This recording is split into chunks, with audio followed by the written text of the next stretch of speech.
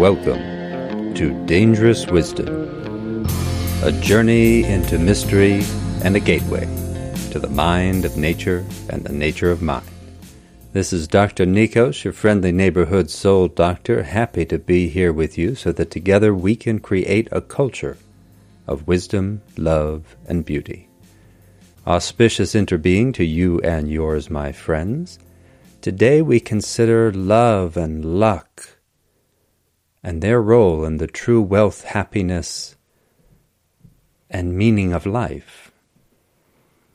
And a kind of new science, a new version of science, because we've been considering a massive scientific study over the past two contemplations. It's the Harvard study of adult development. And we tried to change the headlines about this study to reflect the revolutionary implications of the data. This would be revolutionary for our culture, but also for our science. We need our science to evolve in the dominant culture, and that's not the craziest thing. Scientists know that we have had revolutions in the past that have fundamentally changed some of the basic vision that we have had about the nature of reality, what kind of cosmos we live in. And we keep finding out new and interesting things all the time, but we may be ready for a true shift. We're still operating in an important sense. We still functionally live in a Newtonian universe rather than the sort of interwoven cosmos that we already have plenty of scientific findings about. We just can't quite get our minds and hearts around it. Or we could say, as the old line goes, the mind creates the abyss, the heart crosses it. And we've emphasized that the revolutionary implications of the Harvard study of adult development accord with the wisdom traditions, and that we need those traditions in order to make both the stated findings and the more radical, unstated findings of the study a reality. The stated findings were summed up best by George Vaillant. If you've been listening so far, you can say those 5 words.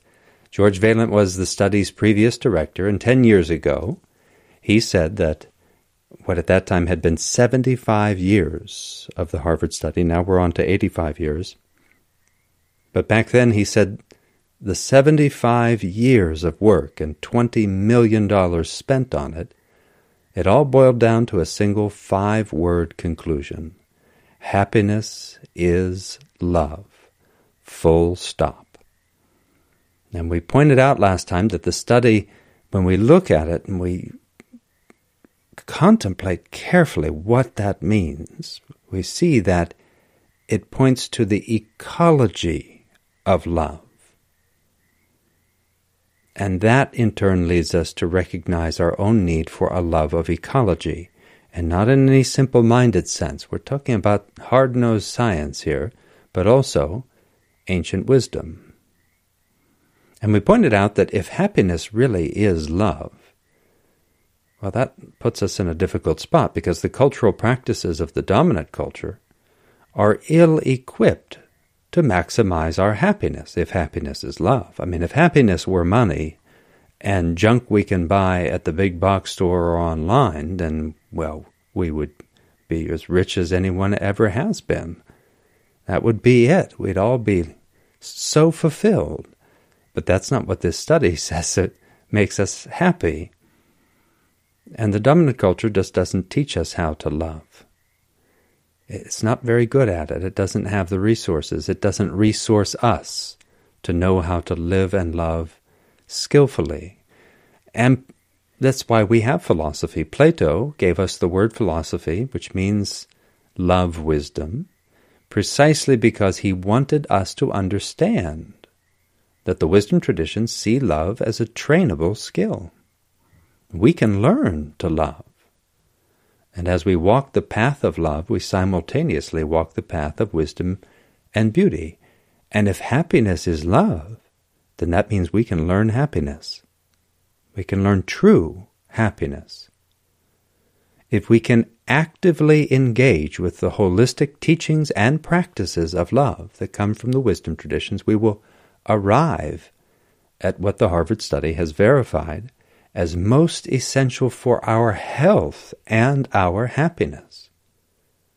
In short, we will be able to cultivate and enjoy the true wealth of nations. And no nation can long endure if it doesn't know how to cultivate and enjoy the true wealth of nations. Now, the wisdom traditions have many teachings on love and its relationship to both wisdom and beauty, but Nietzsche came up a few times in the last contemplation, and it's not as if Nietzsche has the finest teachings on love, but he's quite an interesting philosopher in so many ways, and there's something about Nietzsche's expression of certain aspects of this that seem relevant for us. And maybe that's in part because Nietzsche so effectively diagnosed the soul sickness of the dominant culture. And maybe it's nice to talk about him in relation to love, because I think not that many people would bring him to mind as a philosopher of love. If I said, who are your favorite philosophers of love, people might say something about Plato, because he wrote the Symposium and gave us that nice word, love wisdom. And so the Symposium gives us the notion of the soulmate and a lot of interesting suggestions about love. And then we have philosophers like Rumi and Hafiz, and so many wonderful philosophers to choose from. Thich Nhat Hanh wrote a wonderful book on love, a few actually, and his longtime right-hand lady, Sister True Emptiness, she wrote a book, her sort of spiritual autobiography called Learning True Love. It's worth reading. But we're going to turn to Nietzsche. The passage we will consider also resonates with what we've been talking about, this need for a paradigm shift. Nietzsche wrote a book which is called in German Die Fröhliche Wissenschaft, which we might think of as a little elaborated title, might be The Joyful Holistic Science, or maybe The Joyful Wisdom. And Nietzsche associates his intended meaning with Gaia Saber, which is the art of the troubadours. And we could call that Gaia Scienza. Gaia as in happy, G-A-Y-A, Scienza, the happy science, the joyful science. I said joyful wisdom because science got divorced from wisdom. We could even call it Gaia Scienza with G-A-I-A. I know that's not the funniest pun you ever heard. I can't help it. My mother was a fan of puns. But G-A-Y-A, Scienza, is the happy science, and G-A-I-A is the Gaia, earth science. And it'd be wonderful if we could just have that little mandala. All those meanings would be there. Joyful wisdom, joyful science, earth science, and feel it as the paradigm shift that this Harvard study invites us into. And the idea is that it includes diversity, this joyful Gaian science. It includes biodiversity, mind diversity, heart diversity. It includes joy, and it relates to the activity of love. That's where the troubadours come in.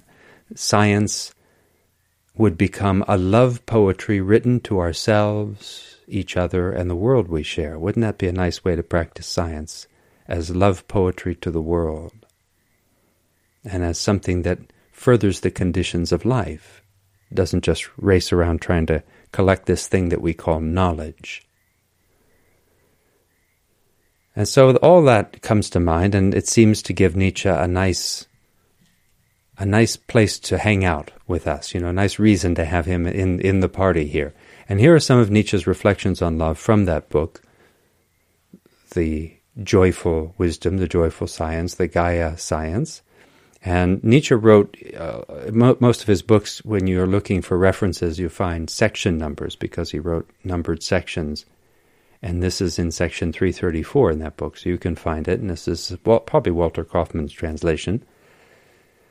And not everything Nietzsche says is perfect, but he's just interesting. He always gives you interesting things to think of. So I'm going to read this passage. I'll let you know when we get to the end of it. So here is section 334. Nietzsche writes, "One must learn to love." This is what happens to us in music. First, one has to learn to hear a figure and melody at all, to detect and distinguish it, to isolate it and delimit it as a separate life. Then it requires some exertion and goodwill to tolerate it in spite of its strangeness, to be patient with its appearance and expression, and kind-hearted about its oddity. Finally, there comes a moment when we are used to it, when we wait for it, when we sense that we should miss it if it were missing.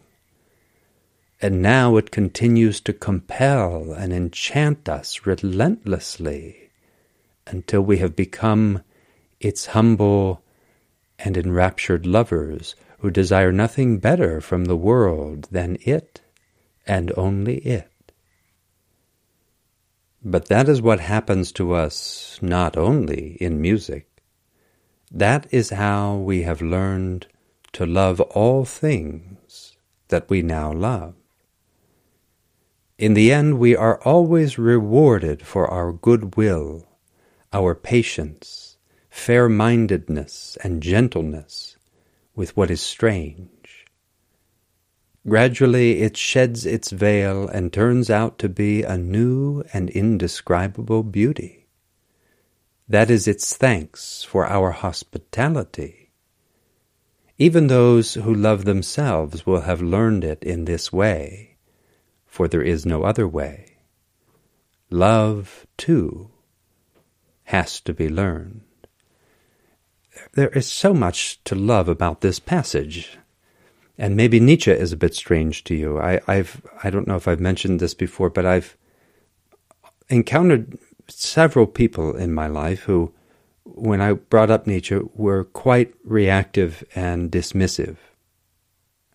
And then I would say, well, he said such and such, and they said, he wrote that? And I would say, yeah, go and take a look.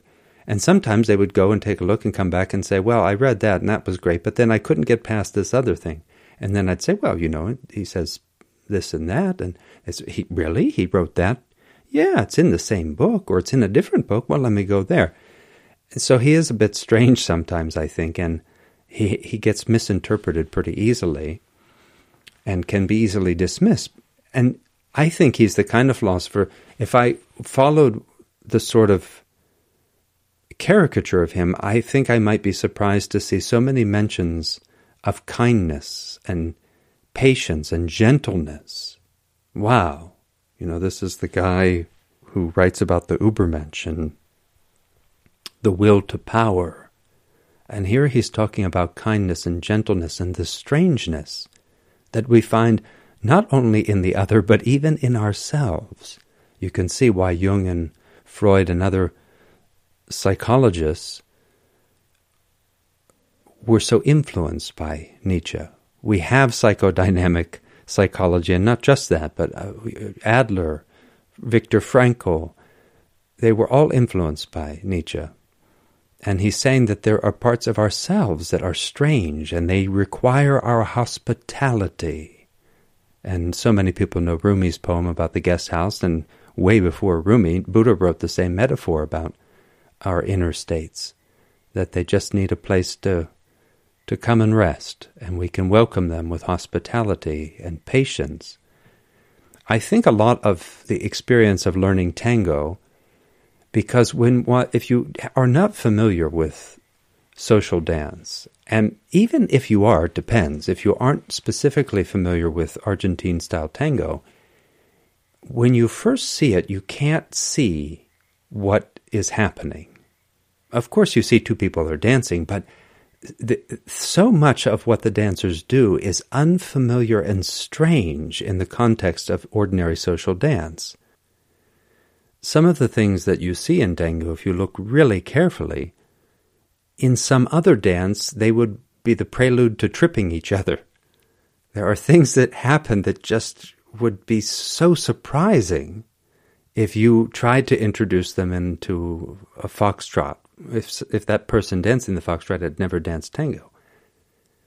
And so things happen that you just can't even see and recognize them as a dance move, as having a life.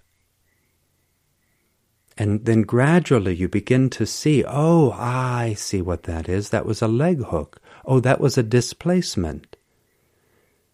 And it begins to make sense. And we have to have the goodwill to tolerate it in spite of its strangeness and to be patient. Of course, sometimes it's because we get hooked, so there's something, we're just drawn and we don't know why. It may seem beautiful, enchanting, but still it's strange, and it demands that patience for us to get to know it, because it just takes time. And I just think it's a great passage that Nietzsche has written here for all these reasons.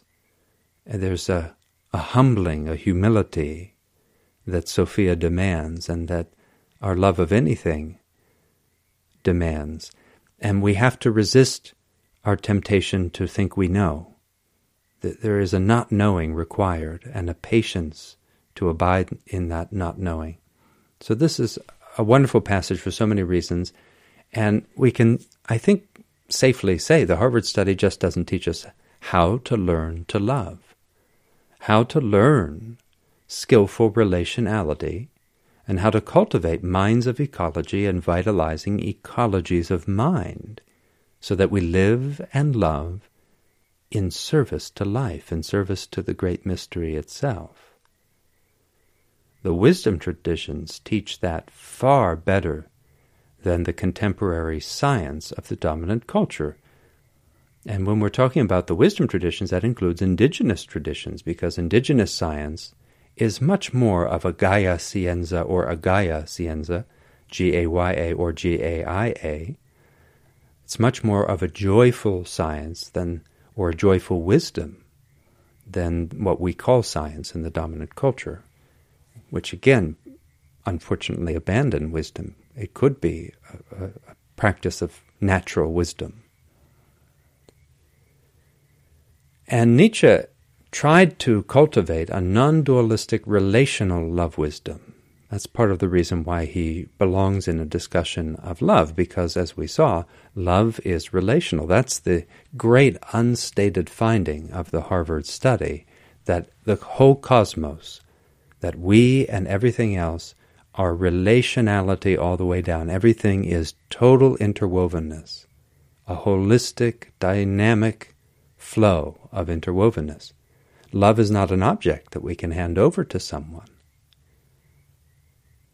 And that's why some wisdom traditions teach, for instance, that in giving a gift, there is no giver, no receiver, and no gift given. Because if things are relational all the way down, relationality all the way down means you couldn't find a gift. You just find more relationality. In very practical terms, when we try to offer love and support to someone, they actually have to have the capacity to receive it. And many of us have encountered people who at first demonstrate a lack of skill in doing just that. And we've seen this in the scientific literature even, that if we offer compassion to someone or love to someone, if they don't know how to receive it, then it just doesn't get received. What we offer thus depends on the one to whom we offer it, as well as depending on us and our entire practice of life. If we have practiced love and compassion, then what we offer is far more skillful. Even if we might have the greatest intention, we really want to offer love, but if we don't have the skill, then we can't fulfill that intention. Love depends on my practice in offering it and your practice in receiving it. Love only exists as a moment, as a function of a dynamic ecology of mind, a flower that bursts into bloom and then fades. We have the capacity to conjure this blooming again and again and again and again, endlessly. And in some cases, if we're practicing well, it becomes more subtle, more profound, more beautiful, more luminous, deepening, expanding into the whole cosmos. Every time we practice it, it gets a little more brilliant and pervasive and magical. Each moment of love is the universe. As part of his diagnosis of the dominant culture's soul sickness, Nietzsche recognized how thoroughly unequipped the dominant culture makes us to receive the findings of a study like this. Remember, he was a philosopher of relationality, and this is a study that verifies the relational nature of the cosmos, which Nietzsche intuited as a philosopher. He could see it. It's not like you need a microscope to find that relationality. We can find it without any modern scientific equipment. And the Harvard study didn't need anything that fancy. We've gotten ourselves so stuck in the dualities of individual versus collective, self versus world, culture versus nature. And in general, we've embodied so much ignorance that we can't really understand, let alone wonderstand, how our interwovenness could constitute our individuality in a way that doesn't scare us, or have us scurrying to some nihilistic conclusion. Relational philosophies present challenges, paradoxes, and demanding practices, especially if we don't have a culture that embraces relational philosophy. Nietzsche himself never managed to develop a fully non-dualistic relational philosophy, but he did notice some of the deep challenges and paradoxes. For instance, he realized that the interwovenness of the cosmos overthrows our naive notions of the sovereign individual. Now, we're getting into dangerous wisdom territory with that. No one could accuse Nietzsche of failing to revere the sanctity of the individual in relative terms. He clearly values the individual, and that's what can make it so hard to understand how he nevertheless criticizes the notion of the sovereign individual, ultimately criticizing it in a way that would force us to rethink much of our personal and cultural lives if we could receive his critique with an open heart, open mind. And again, it resonates with the findings of the Harvard study. We're not sitting around here speculating. This is no mere armchair philosophizing or metaphysical speculation. Ultimately, Nietzsche realized that our acceptance of reality, our acceptance of love, relationality, luck, dynamism, and the great mystery that will forever outstrip our ego, our acceptance of and turning toward all of this would necessarily provoke us because of our cultural context. In other words, we wouldn't just accept it and turn toward it and embrace it, but rather we would instead revert to nihilism. In a way, you could say we don't turn toward it at all. We avoid it. We repress it and suppress reality. And we all know the spirit of this because we can see it, maybe in ourselves, but certainly in others, informed of the incredible role of luck in our lives, including the good fortune of loving parents. We can sense how tempting it feels to shrug our shoulders and give up, or to take the presence of luck as an insult. And like the great sages of the wisdom traditions, Nietzsche, who wasn't a sage but was in many ways a very good philosopher, he understood that such a reaction lacks insight. So now bear with this, because this is a difficult thing to get our minds and hearts around.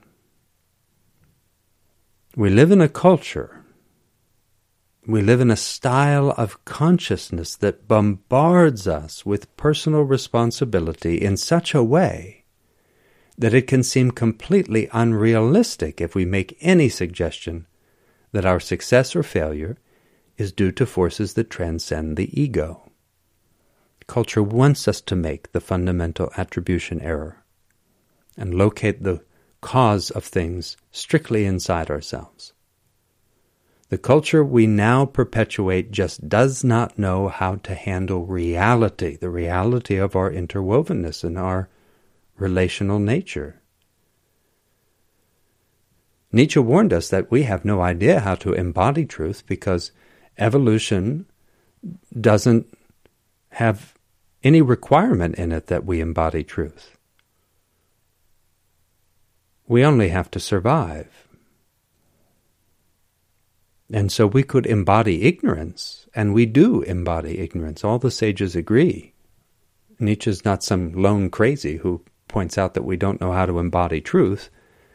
Many sages would agree with him.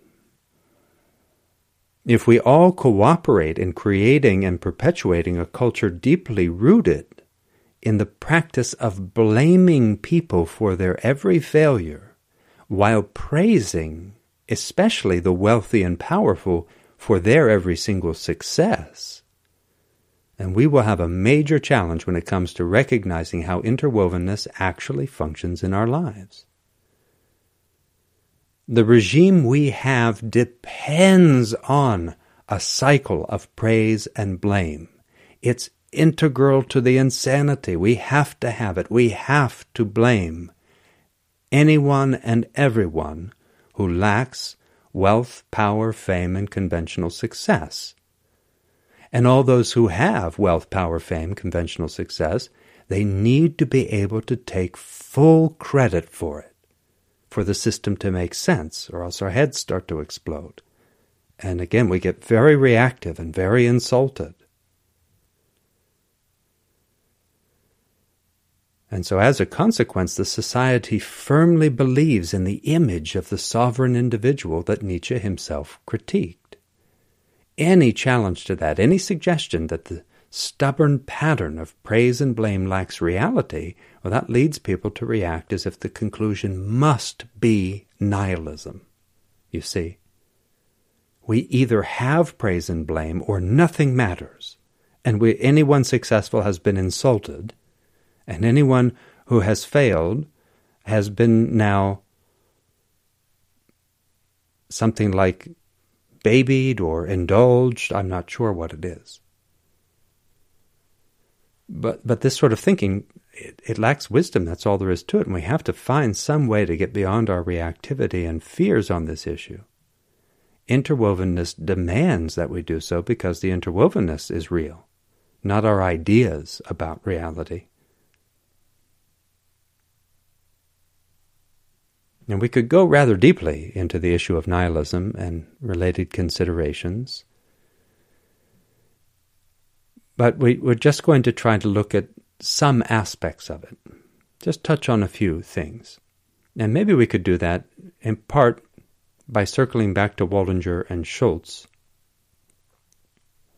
and talking about how they end their book and then bringing that back into the place of love and luck in our lives. At the end of their book, Waldinger and Schultz note that the good life is not a life of leisure or comfort.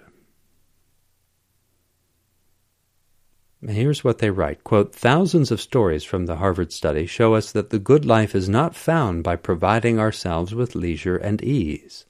Rather, it arises from the act of facing inevitable challenges and from fully inhabiting the moments of our lives.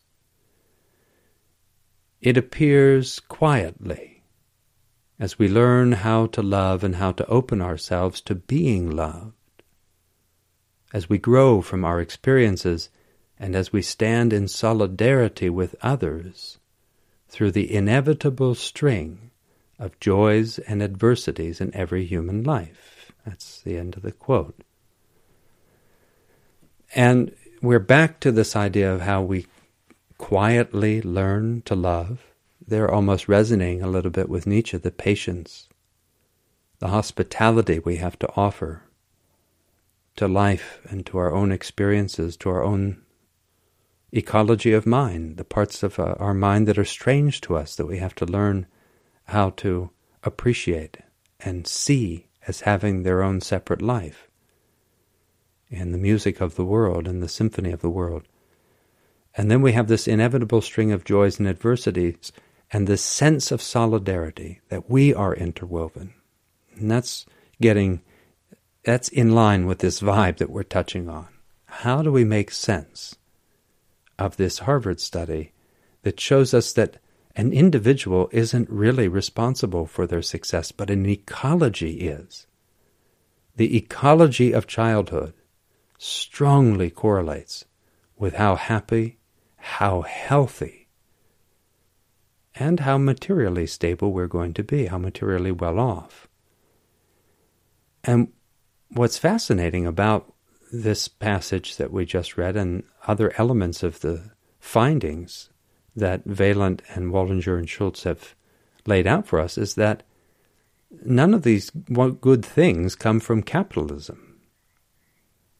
It's really remarkable that capitalism does nothing for us here, and that's unsurprising. If happiness is love, full stop, that's got nothing to do with how we have fundamentally organized our culture, because capitalism is so integral to it.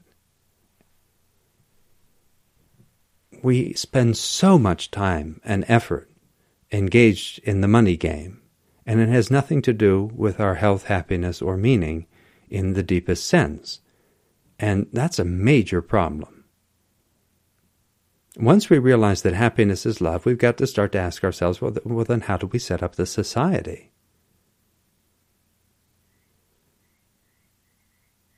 And it seems reasonable to say maybe we should think about how to set up the culture on the basis of wisdom, because what these authors have written here in this paragraph that we just read, and in other parts of the book, other aspects of the findings, all of that is completely in accord. The best parts of it are fully in accord with the spirit of the wisdom traditions around the world. They've always trained us to face the challenges of life as gateways to wisdom, love, and beauty. They've always taught us how to live well together in attunement with spiritual and ecological realities, and capitalism has nothing to do with any of that. It is completely disconnected from the essence of the good life.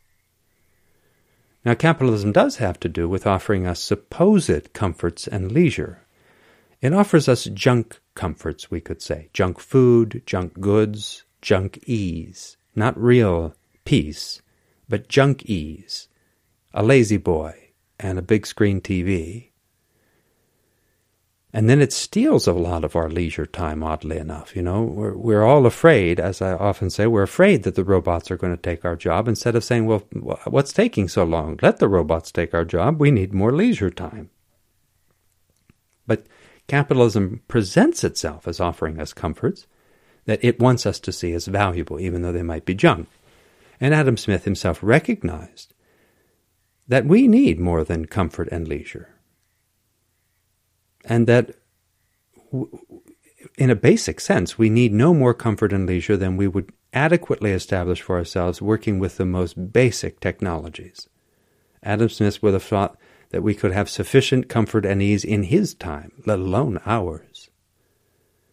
And so he understood, at least intellectually, that what capitalism can give us, we have no real need for. We have other ways to solve the problems that we think capitalism solves for us, and we can solve them much more effectively, more wisely, creatively, compassionately. And the Harvard study here is telling us that at best capitalism is only going to confuse us, because we needn't worry about comfort so much, and it's stealing our leisure. We have to demand our lives back from the capitalist regime. Now, leisure is a potentially complex topic. But if we could at least think of leisure as unstructured time for which we have the energy to do whatever most genuinely inspires us, then capitalism doesn't do very well in delivering that. We tend to have to force the capitalists to provide us 5 to 6 weeks of paid vacation, to say nothing of a 3 or 4 day work week in which we work a maximum of 4 to 8 hours per day for full-time wages. That wouldn't be so bad, especially if we eliminated all the ridiculous jobs that shouldn't exist. Now, in some parts of the dominant culture, you could get 5 or 6 weeks of paid vacation. In the United States, that's not common. It's certainly many, many jobs. There is no such thing as paid vacation. Many, many jobs. And the jobs that do have paid vacation, 5 to 6 weeks would be exceptional.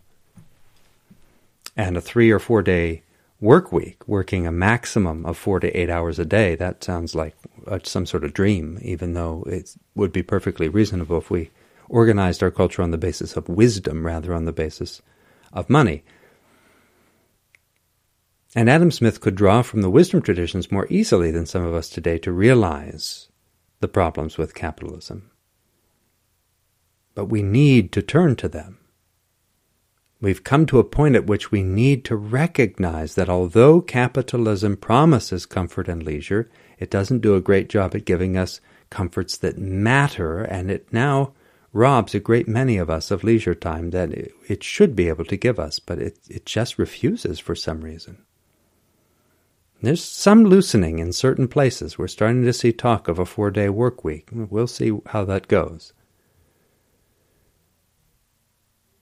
And worse yet, as the wisdom traditions teach and as the Harvard study reinforces, comfort and leisure, as we've just said, they aren't what life is about.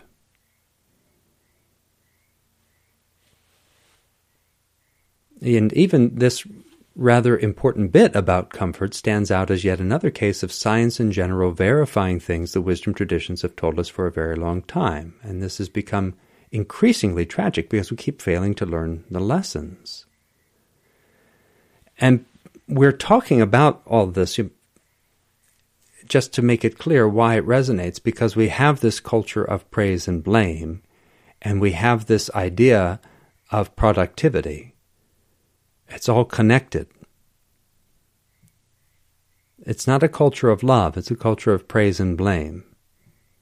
And it's not a culture oriented toward happiness, it's oriented toward productivity for the benefit of the capitalist, not for the benefit of the conditions of life. And so all this hangs together. Just try to hold the image in mind, and it starts to set in. And when we think about all this in relation to the wisdom traditions, one of the problems we face, it seems to me still the case that we treat the ancients as if they were idiots, and as if we know more than they did. And I used to see this all the time in the university. I still see it today among both academics and scientists outside of philosophy, as well as among many citizens in the dominant culture. Now, it's all well and good to have our own opinion about a philosophical question, but philosophy is not about opinions. And I think we fail to understand that. Students studying philosophy, and I'm sure many typical citizens, behave as if their opinions have every bit as much, or maybe even more, sense to them than the considered reflections of people like Plato and Aristotle. Many people today seem to behave as if they think themselves more intelligent than the ancient sages. And it's almost as if we have to have some incredible suspicion about the wisdom traditions because we think that science must be superior. And yet it isn't. Science isn't superior in any broad sense that matters to our true peace and happiness, as far as the true wealth of nations, which includes the health of the conditions of life. And science has not been doing a good job here because we just look at the state of the world. Science has progressed as the world has degraded, as species have gone extinct, and so on and so on. The wisdom traditions have the same basic epistemic commitment that scientists claim to have, and that just means their commitment to knowledge, to real knowledge, and not opinion, not speculation.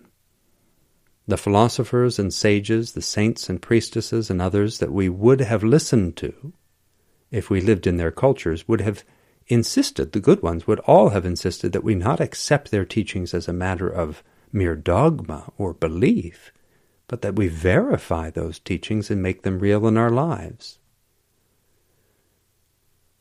And we see that the wisdom traditions have long understood things our science continues to spend huge sums on verifying, without thereby helping us make the cultural changes we need to make. And we already pointed that out with the Harvard study.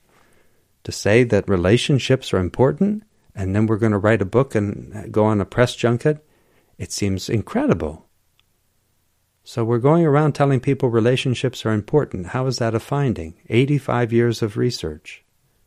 And it's not to say there's no interesting findings. It's to say, can we be realistic? Can we have a little bit of fierce compassion with ourselves about this?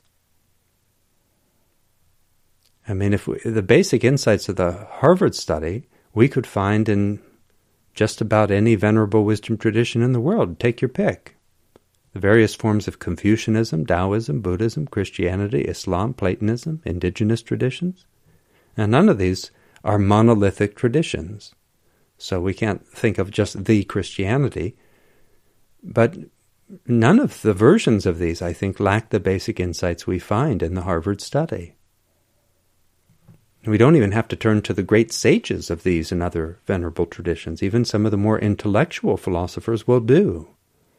For instance, Aristotle, much more of an intellectual than a sage like Plato or Socrates, but his teachings on ethics express his understanding of the importance of our childhood environment on our moral character and our success in life.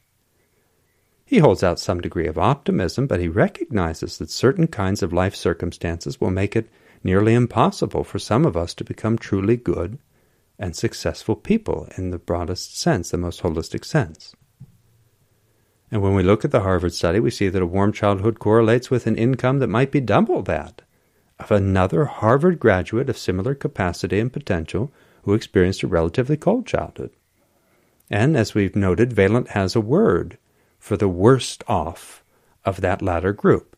So if you had a cold childhood and you had one of the coldest, if you were in the sort of bottom 10%, the chilliest 10%, well, Valent referred to those poor children as loveless.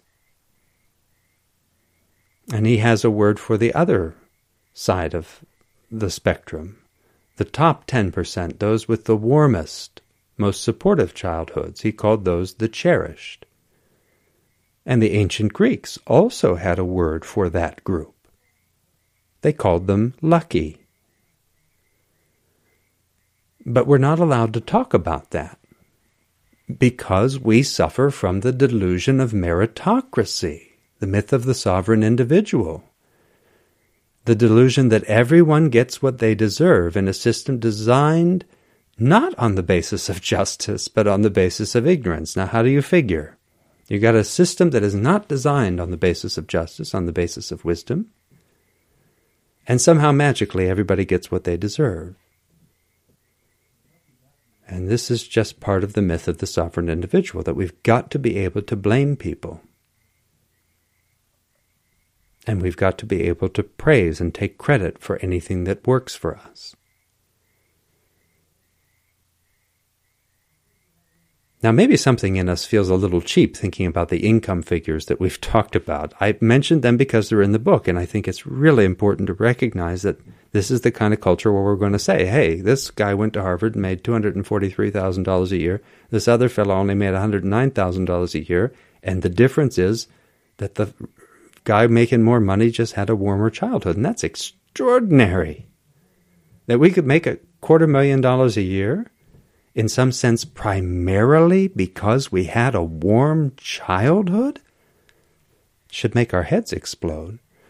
And yet we don't want to call that luck, because we want to say that the person who achieved whatever they achieved deserved it. And that's part of our myth of meritocracy, the myth of the sovereign individual, the myth that functions to support the perpetuation of a system that does not care about our merits as human beings. And so we want to minimize the good fortune of having a parent who was kind to us, loving, patient, all those nice things that Nietzsche described, and a parent, moreover, who themselves might have attended an Ivy League school. I mean, some of us had parents who didn't have college degrees. My parents wouldn't have known how to help me navigate the college admissions process. They didn't. They were completely hands-off. Didn't know anything about it. And so if you had a parent who had a college degree, that's an advantage. If they had an Ivy League college degree, that's quite an advantage. That's quite lucky. And then to have the opportunity ourselves to go into that ecology and make lifelong connections at a school like Harvard. Now, legacy admissions were likely fairly significant when the Harvard study began way back in 1938. You can bet a good number of the people who were in those classes had parents who also were. Not everybody, surely. And we know that an Ivy League education provides significant advantages that have nothing to do with some peculiar level of hard work on the part of the students who attend those schools. Just going to Harvard means a roughly 58% increase in annual earnings a decade after graduation, which we can hardly attribute to intelligence and hard work alone, because lots of very bright, hard-working people go to state schools and private schools that are just nowhere near as highly regarded as Harvard. And we can say that wealth can become a very significant factor in relation to the Ivy League ecology. And I came across something rather interesting in this regard. There's a wealth consultancy firm. Isn't that an interesting notion? We're talking about the true wealth of nations. This is not a firm interested in the conditions of life and love. They're just, a money firm. But it's a wealth consultancy firm called Henley and Partners, and they produced a wealth report for 2023. And one of the authors contributed to a section of the report called Educating Tomorrow's Centimillionaires. In other words, people who will have a net worth of at least $100 million. And the author of that section of the report wrote that, quote, access to top-tier education is a premise of the world's wealthiest, who maximize their children's prospects to build greater intergenerational success and affluence, end quote. A premise, you say, and not just a premise, but a premise of intergenerational wealth. That is a really significant notion. That we're still building dynasties, even though the true wealth of nations is love and relationality. Now, what does one derive from such a premise? The premise of sending a child to this specialized ecology to build intergenerational wealth. Well, the study found that, quote, 35% of the centimillionaires in the USA today are graduates of just 8 schools, namely Harvard, MIT, Stanford, the University of Pennsylvania, Columbia, Yale, Cornell, and Princeton. Now, given the acceptance rate of these colleges, which is very small, we know that millions of exceptionally talented, hardworking people just don't get into them. And acceptance into them is not measured on effort alone. Luck plays a crucial and, in some cases, a decisive role. Moreover, as we noted, those who gain entrance to Ivy League schools develop relationships they can draw from for the rest of their life. We are relational beings, and the Ivy League is an ecology of mind. We can recall here that Facebook started out as a goofy game for Harvard students. It was just a really stupid game for bored Ivy League students. I think there's it's not really a documentary, maybe it's a dramatized movie about the origin of Facebook. Maybe it talks about some of these things, but if you look it up, you see that Zuckerberg was doing really silly things. And then the game that he designed, it took a step into digitizing something Harvard already had and valued, and that is their student and alumni network, the Ivy League Ecology of Mind. It was in a physical book form, and it was digitized. And so this wasn't visionary genius. It was not visionary genius that created Facebook. Rather, Facebook emerged as a relational game for rather fortunate people who knew very well the value of social connections. In the context of the dominant culture, we can refer to it as an aspect of the ecology of money. And it has more to do with our success than hard work alone. It has a heck of a lot to do with luck. And here we have to be very plain. Say it. This does not mean that no wealthy people ever worked hard. This does not mean that no successful person worked hard. It means that if any of us became wealthy or conventionally successful, and then we met a comparable human being with a fraction of our material success, and maybe we realized that this is a person a whole lot like us, but they largely failed in their attempts at conventional success, while we achieved conventional success. Now, what will we think in that situation? Well, we might naturally attribute our success to some slight edge that we locate in ourselves. Well, I'm just a little bit more creative than he is, you see. I'm a little smarter. He's pretty smart, but I've always been just a little bit smarter than he is. Or he's just not bold. He doesn't have that grit. He gives up too easily. We would have the explanation, and the Harvard study shows us that it would be a rationalization. That a lot of it might come down to the fact that I had a better relationship with my mother than he did, or my parents stayed together and his didn't, and he took it pretty hard. And maybe we want to blame that on him, but he was a kid. He was a child when it happened, and he had no control over it.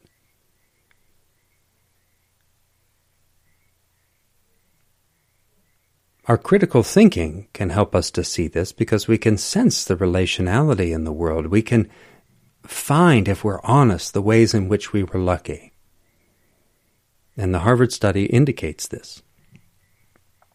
The Harvard study indicates that we'd be fooling ourselves if we just wanted to assume that because we put out energy and we felt ourselves working hard, that was the explanation for why we've succeeded. We can't get our heads around the possibility that somebody else worked just as hard, maybe even harder, and didn't succeed. And again, we want to judge it. We want to be able to blame them. And we want to be able to praise ourselves and to take credit for the success.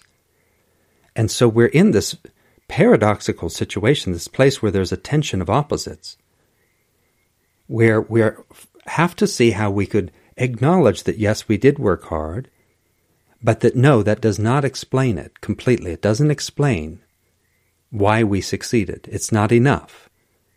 That causal relations in a completely interwoven cosmos are not that simple.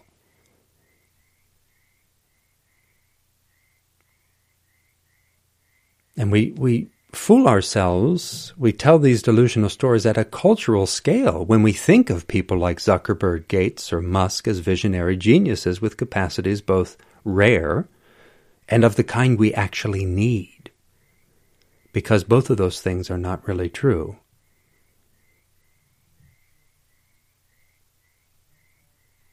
maybe even more so the latter, but even the former. There are people every bit as bright as Zuckerberg, Gates, and Musk who just aren't rich and famous. We don't know about them.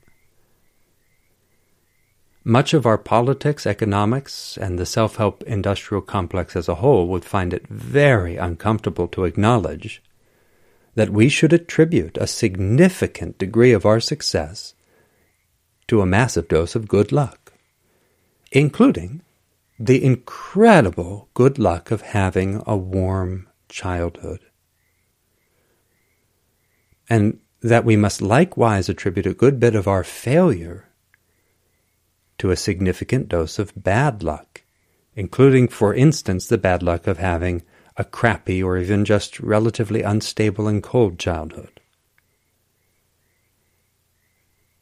And these facts serve to keep studies like the Harvard study limited in a variety of ways, including what the scientists themselves will discover, conclude, or recommend, as well as what we as individuals and as a culture will accept, acknowledge, and incorporate, integrate.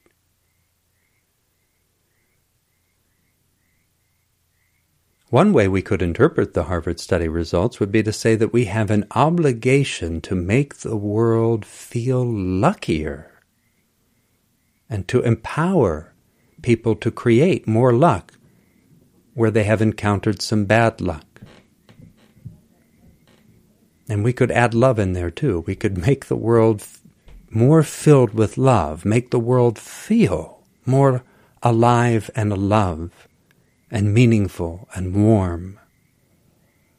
If we understood our relational nature well enough, if we understood the interwovenness of the world well enough, we could begin to maximize the auspiciousness of our interbeing by means of holistic philosophies of life.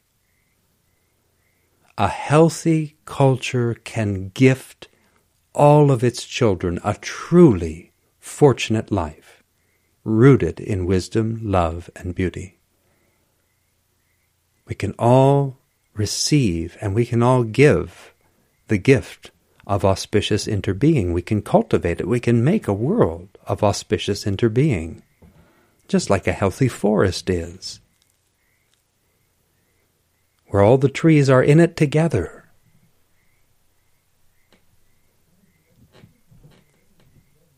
And we tend to minimize luck as an explanatory factor, in part because our minds have gotten co-opted into the immune system of capitalism.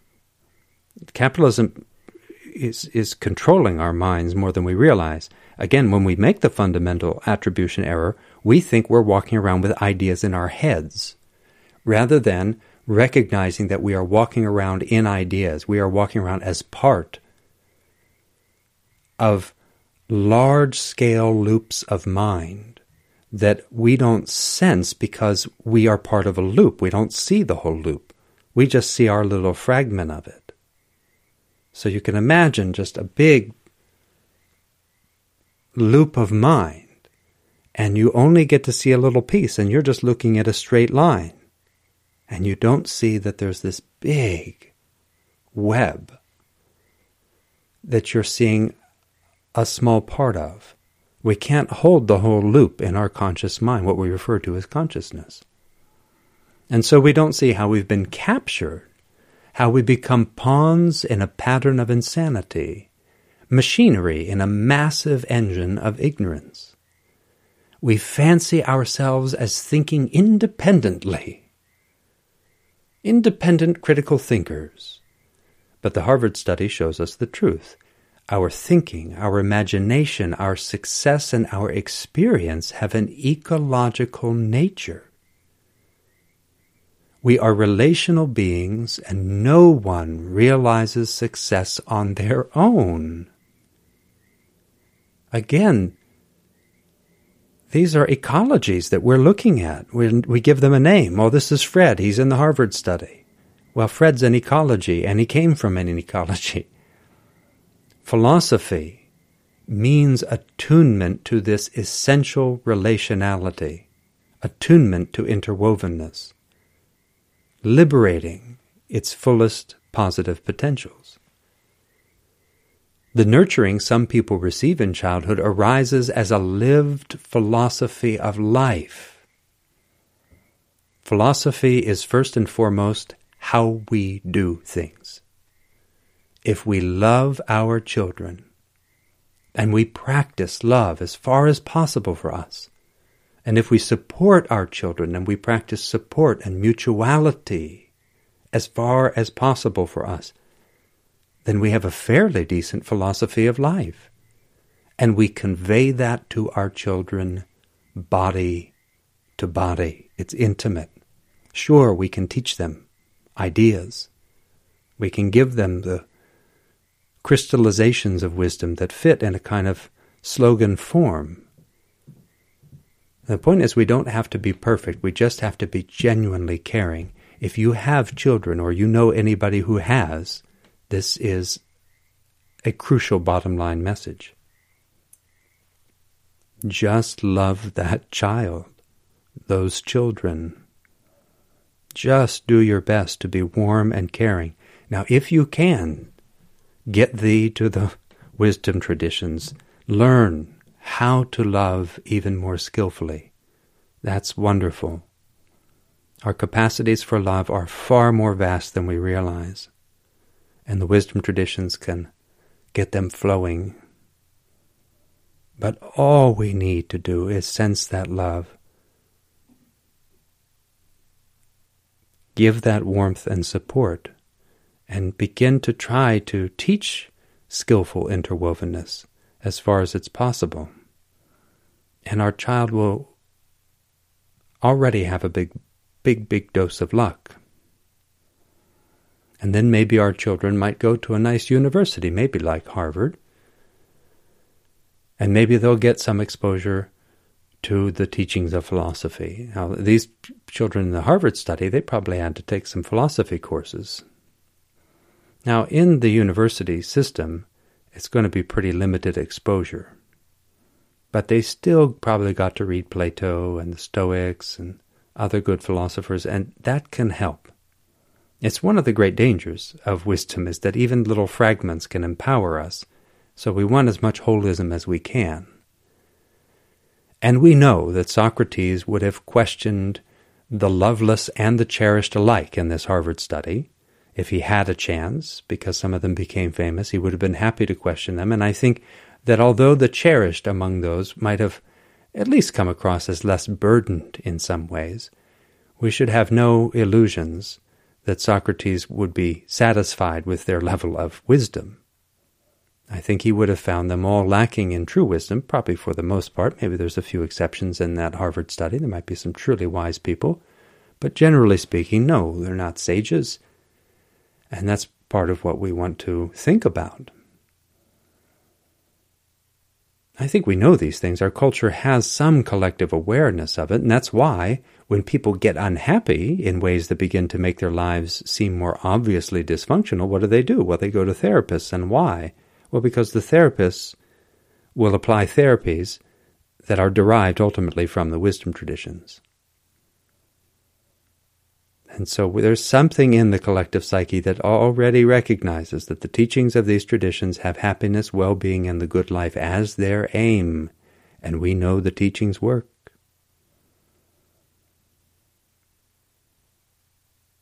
And so we should keep in mind that this is an important caveat for the study, that the men in this study, and then it got expanded to include women as well, and maybe other varieties, but that the people in the study, the participants, would in general be caught up in the same kinds of errors that the dominant culture has all of us make, and that is that dominant culture tries to keep us away from love wisdom.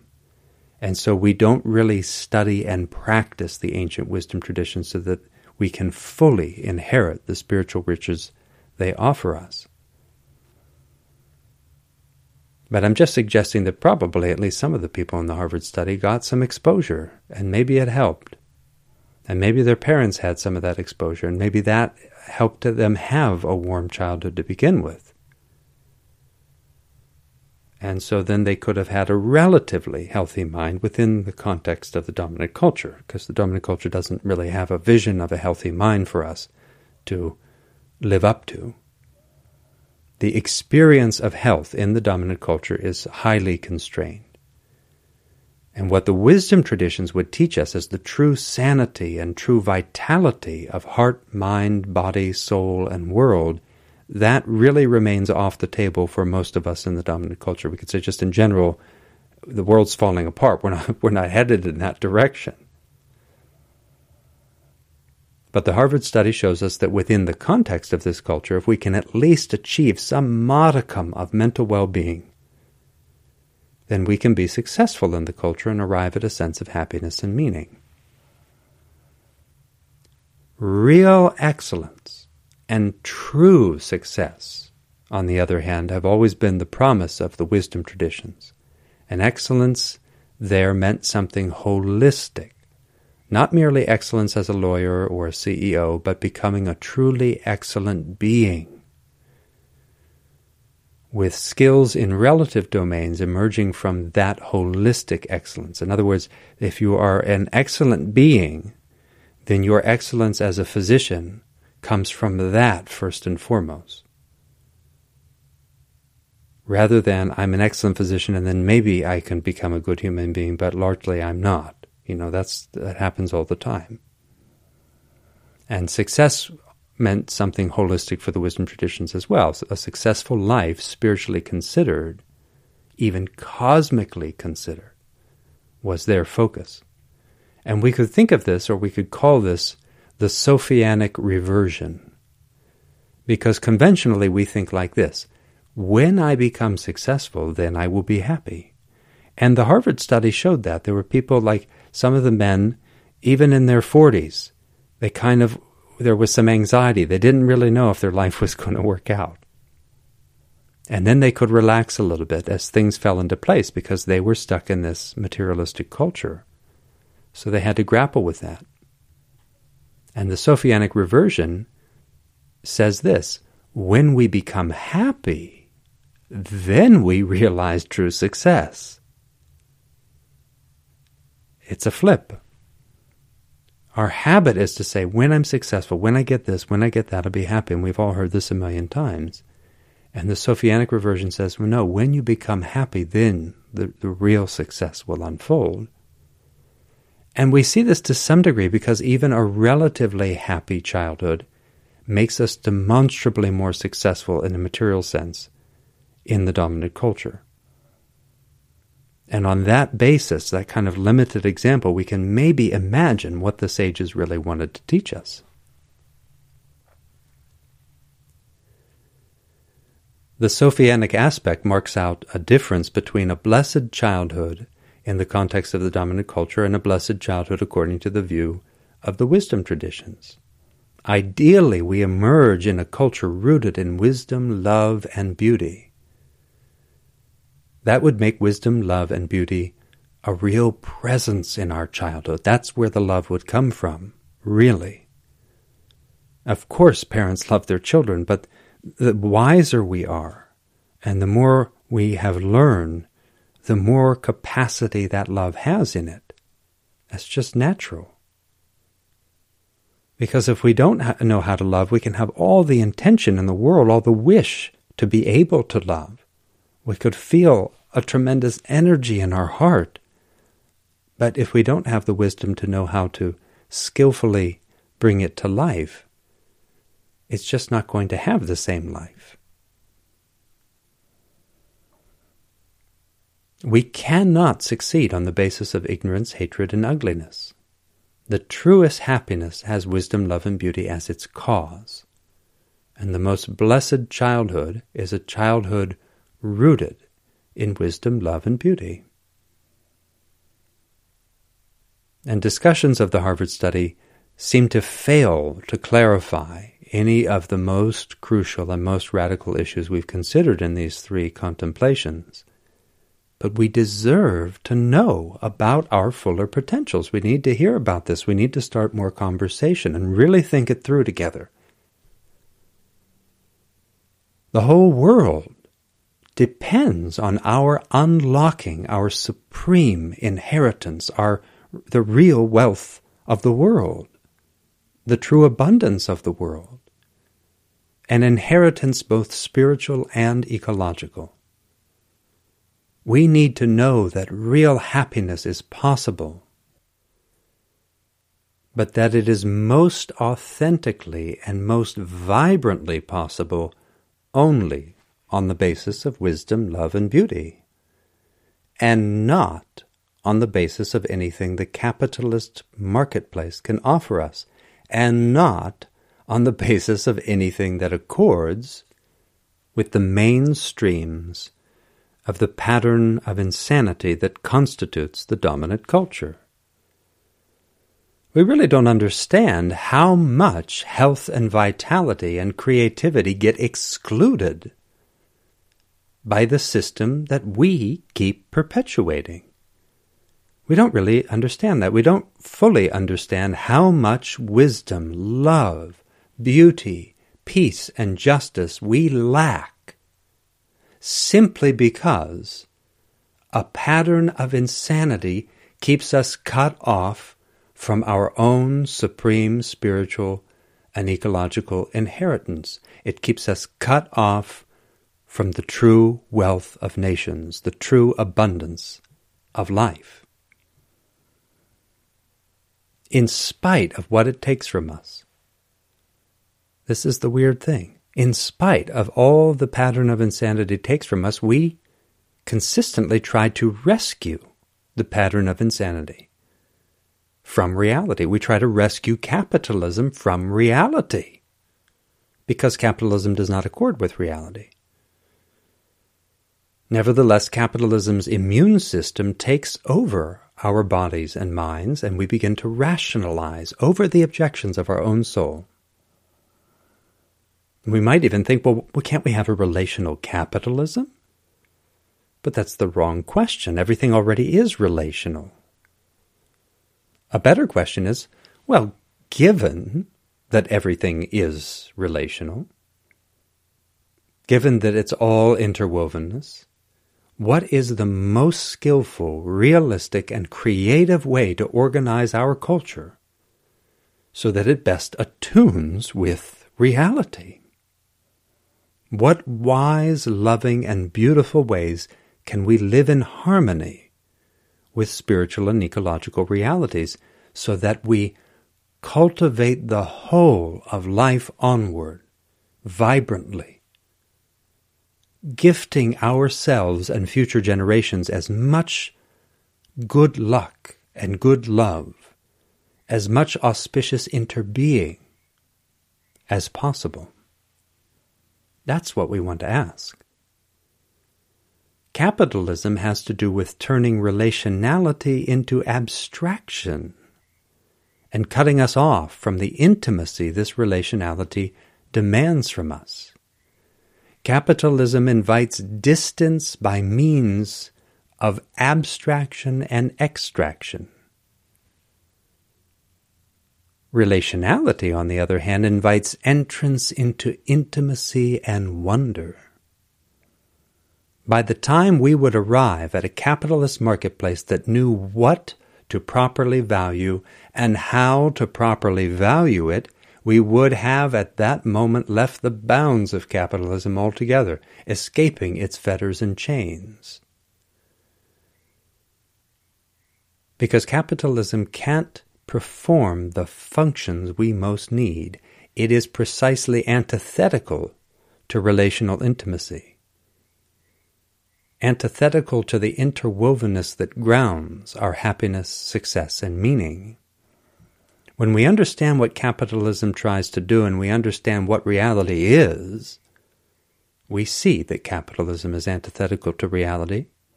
We see that capitalism doesn't properly fit with reality, doesn't accord with it. It's like a wobbly wheel that will never give us anything but a bumpy, noisy ride. That's why the capitalist marketplace gets things so wrong. It's just constantly out of whack with reality. What value should we put on caring relationships between a mother and their child? Now we understand, intellectually, somehow we understand that that's priceless. We sense in our own hearts, in our own bodies, the tension between real values and the valuing processes of the capitalist system. The good life is beyond pricing, but capitalism tries to put a price on everything. And one of the most tragic things about our situation is that we all know what's important. We can all find it, even if we have to reflect for a little bit. Most of us hold values that simply do not accord with the capitalist system, and almost all of us, on reflection, can understand why the processes of capitalism cannot make us happy or give us a fully satisfying sense of the meaning of life. It's not as if somebody really revealed a deep surprise in these books about the Harvard study. It's no shock that the findings of the Harvard study reveal so many of the misguided notions and practices of the capitalist regime. We may find it somewhat surprising in the sense of believing in a certain level of magic or sacredness in the world, for instance, and then finding actual evidence that we were right. That could be surprising. For instance, we might think in our minds or in our hearts, we might say, well, I really believe that telepathy is possible. But then if we experience it or see real evidence, well, that can still be really surprising. And similarly, we may believe in the power of wisdom, love, and beauty, and yet it can seem rather magical to come across the empirical findings of the Harvard study and see that they affirm what the wisdom traditions around the world have told us for thousands of years, teachings most of us already profess to agree with. Why then do these books keep coming out? We've had 3 contemplations on this Harvard study, in part because the whole thing happened because I was seeing all these headlines. Here's the Harvard study. And I thought, wow, they put out another book. George Valent published one 10 years ago. And I looked at the new one. And, wow, it's not that different in terms of the findings. Why did Waldinger and Schultz think they had to write their own book? Now, I don't think it's because they were trying to get money or fame. I think it's because the core lessons from the Harvard study just seem difficult for us to truly receive. And Waldinger and Schultz probably sense that as a culture we haven't really received them yet. And that's deeply unfortunate, ironic, sad, because those core findings already exist as the basic teachings in all the wisdom traditions. The genuine surprises of the study might come to the simple fact that we haven't learned. We haven't learned these most basic and obvious lessons. And we still also won't focus on the more subtle and profound lessons of the study. That is, that we are fully relational beings arising in a cosmos that is relationality all the way down. And there's a real danger here there. You know, so we're in the same place that Socrates saw his culture in. He was trying to get people to just care for their own true well-being, trying to get people to love. And we seem still unwilling to found our culture on the insight that happiness is love, which means happiness is also wisdom and beauty. And instead, we've got a culture fundamentally oriented around things that have nothing to do with this. And ironically, we become so starved for these insights that in our hunger, we tragically double down on ignorance, and we pour even more of our life energy into the money machine and come up with rationalizations for doing it. And so I'm really glad that Waldinger and Schultz wrote their book, that they recognize that we still haven't received these lessons, and at the same time, I'm not sure that these books on the Harvard study do a very good job, or we could say most of the books that would fit into the self-help industrial complex. And most of them just don't do a very good job helping people grapple with the most important aspects of our situation. They don't make an argument for how a study like this adds to the mountain of evidence we have for our need to attempt a renaissance in the dominant culture, including a paradigm shift in science and our philosophy of life, including a paradigm shift in how we understand love and luck and the true wealth of nations. And I don't really expect the authors of this study to embark on a mission to create a culture more in accord with the findings of science and the wisdom traditions. That's what you and I can do. That's the role of dangerous wisdom. If you have questions, suggestions, or stories to share about love, luck, and the true wealth of nations, send them in through dangerouswisdom.org. We might be able to bring in some of them in a future contemplation. Until then, this is Dr. Nikos, your friendly neighborhood soul doctor, reminding you that your soul and the soul of the world are not two things. Take good care of them.